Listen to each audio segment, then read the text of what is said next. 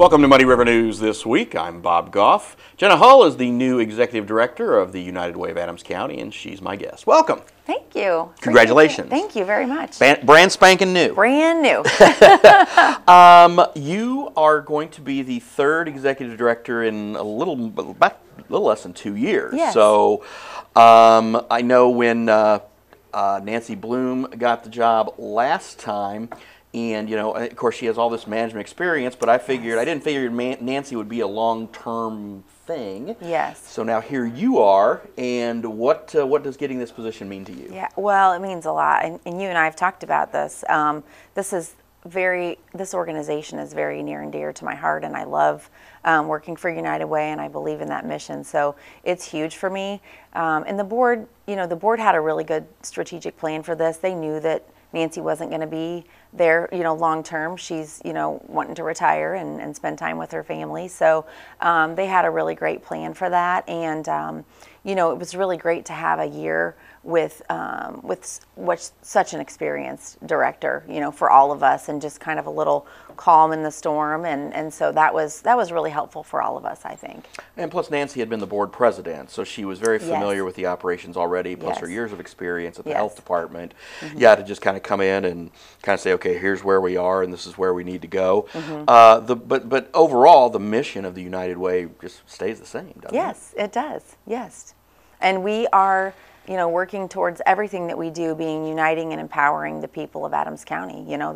That is our mission. So that's not changed. And luckily the people that have been in those positions before have left us better off each time, and so we just keep building on that. So.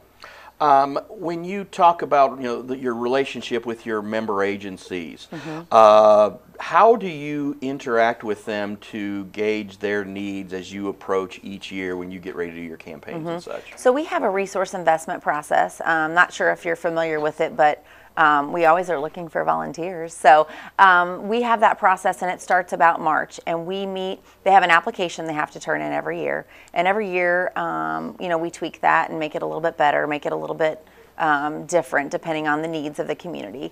And then we have this resource investment process. And so we have a team of volunteers that come in for education, financial stability, and health, and they are the people that make those decisions on where that money goes. And so that works really well for us because they're community people, and so it's not just us making the decision. It's a team of people who are dedicated to making sure that we spend our money, responsibly.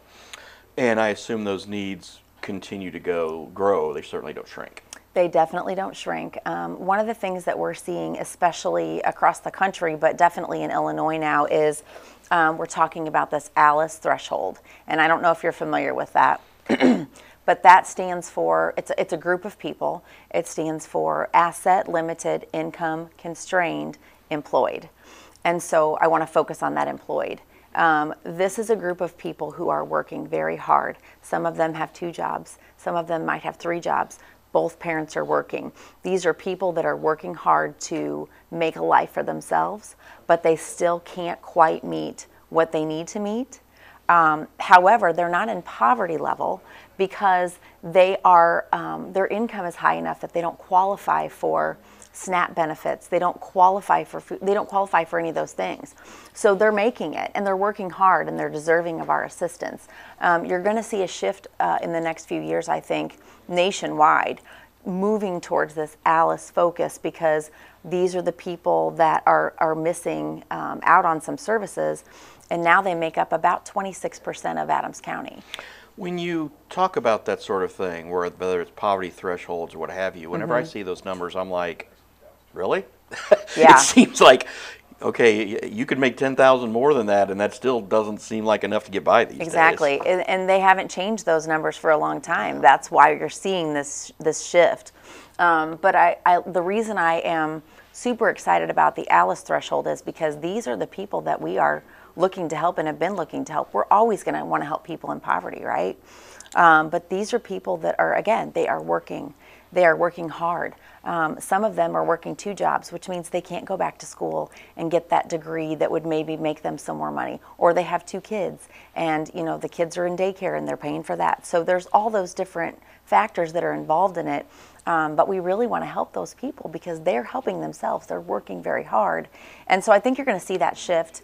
I mean, I know it's already happened. We just got back, one of our employees just got back from an ALICE conference that they had. So you're going to see that shift, and you're going to see a lot more data, I think, coming through on that in the next few years. So hopefully that's something that we can, work more towards at United Way as well. Yeah, we always appreciate when you share, the community needs analysis and things like that, because it really gives us a good barometer. And I think it gives everybody a good barometer, and that's why we try to get that information out when you get to us. Yes. Is that, look, this is what our community looks like. Yes. We're all going to have our own lives going on, and we're all going to have our own bubbles, for lack of a better term. Yes. But when you look at the big picture, we are this community of nearly 40,000 people. Right. And there are, when you talk about 26% of 40,000, that's a lot. It's a lot.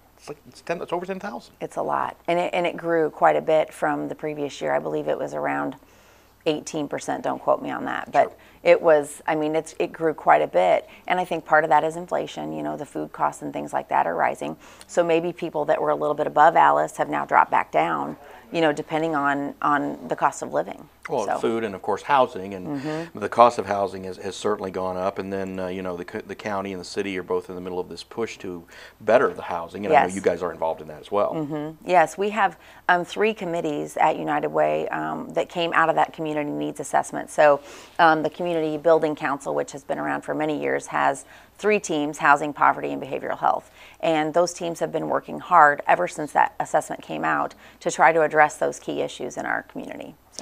And you also, I know one of the things that you've really helped out with, the United Way is the vetting process in some of these things. I know when Greta was doing the housing study, you were involved in that, and also back when the county had its COVID money, you guys did a lot of that vetting on that sort of thing. Yes. That's the sort of stuff that's in your wheelhouse, because you've already got kind of a working knowledge of the situation. So how do you communicate with the city, the county, and Greta to make sure, okay, this, when you need us, we're here for this, but then when we give you our input, we hope that you value it because of the experience we bring to the table. Yeah, and we work really well with them.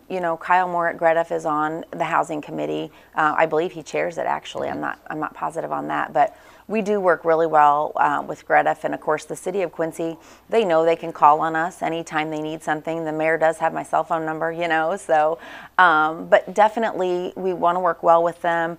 We want to collaborate, but we also want to bring people in that have as much knowledge as we do, and sometimes more. We all need to work together on that, and so we do that very well with the city of Quincy and the mayor and Jeff Mays and Chuck Bevelheiner, Jason Parrott. They're all amazing people, and we work really well with them. They know they can call on us for anything, and same with us. If we have a need, we can call on them, and they're definitely supportive of us. I know when we had the situation when the Welcome Inn was condemned, you guys stepped up and did a lot of help on that, and I think that's a situation where that's why you guys are there. That's why the Salvation Army is there. Yes. In these times of need, that's when people turn to you. Yes. And I think that's to be commended on your part as well, though. Well, you guys have been very responsive. But the thing of it is too is that is what we love to do. We want to help. We want to be out in the community.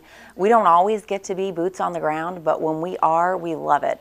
That Welcome In was something that I worked on with about 17 other agencies, and again, that collaboration, getting that group of people together through VOAD, getting them all to assemble within about 48 hours notice is tremendously, look at our community and how many people responded to that. And then all of a sudden we just started getting money. People gave us money and said, give that to the Welcome In. We ended up with around, I think, $28,000 to give out to those people. So again, the community responds, and we do have a great community, and we're very lucky. I don't think other communities have the social service network that we have. So we're very blessed to have that.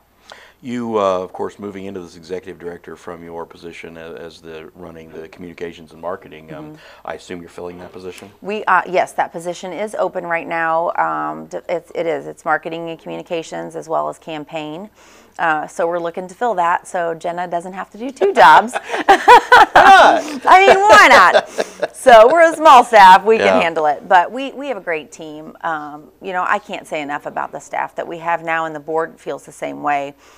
We have just been very lucky. We have a great team. We work well together.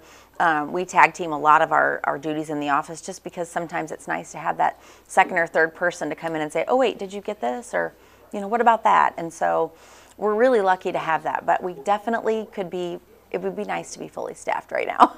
Well, I think one thing that, you know, you'll be able to focus on that, and also the fact that you, again, when we talk about the continuity, you know, you've got this position now, you're planning on staying there a while, right? Yes, I'm not going anywhere. You know, I grew up here. I've been here my whole life. I joke and tell people I waited till I was 50 to get, you know, I'm not 50 yet, but I'm almost 50. So I waited my whole life to get my dream job, which I now have. I was going to say you weren't even in your 40s yet, so you're not even that close to retiring. Thank you. We'll pretend that I'm not in my 40s yet. That'll be great. But no, I mean, it's, you know, I've lived here my whole life. My family's here. Our parents and grandparents are all here. You know, my son goes to college here. My daughter's still in high school here. So this is our home and this is our community. And I'm just really blessed to be a part of such a great organization and be able to stay here. Well, Jenna Hull, good luck. Yes, congratulations again, and thanks a lot. Thank you very much. That's all the time we have for now. We'll see you next week.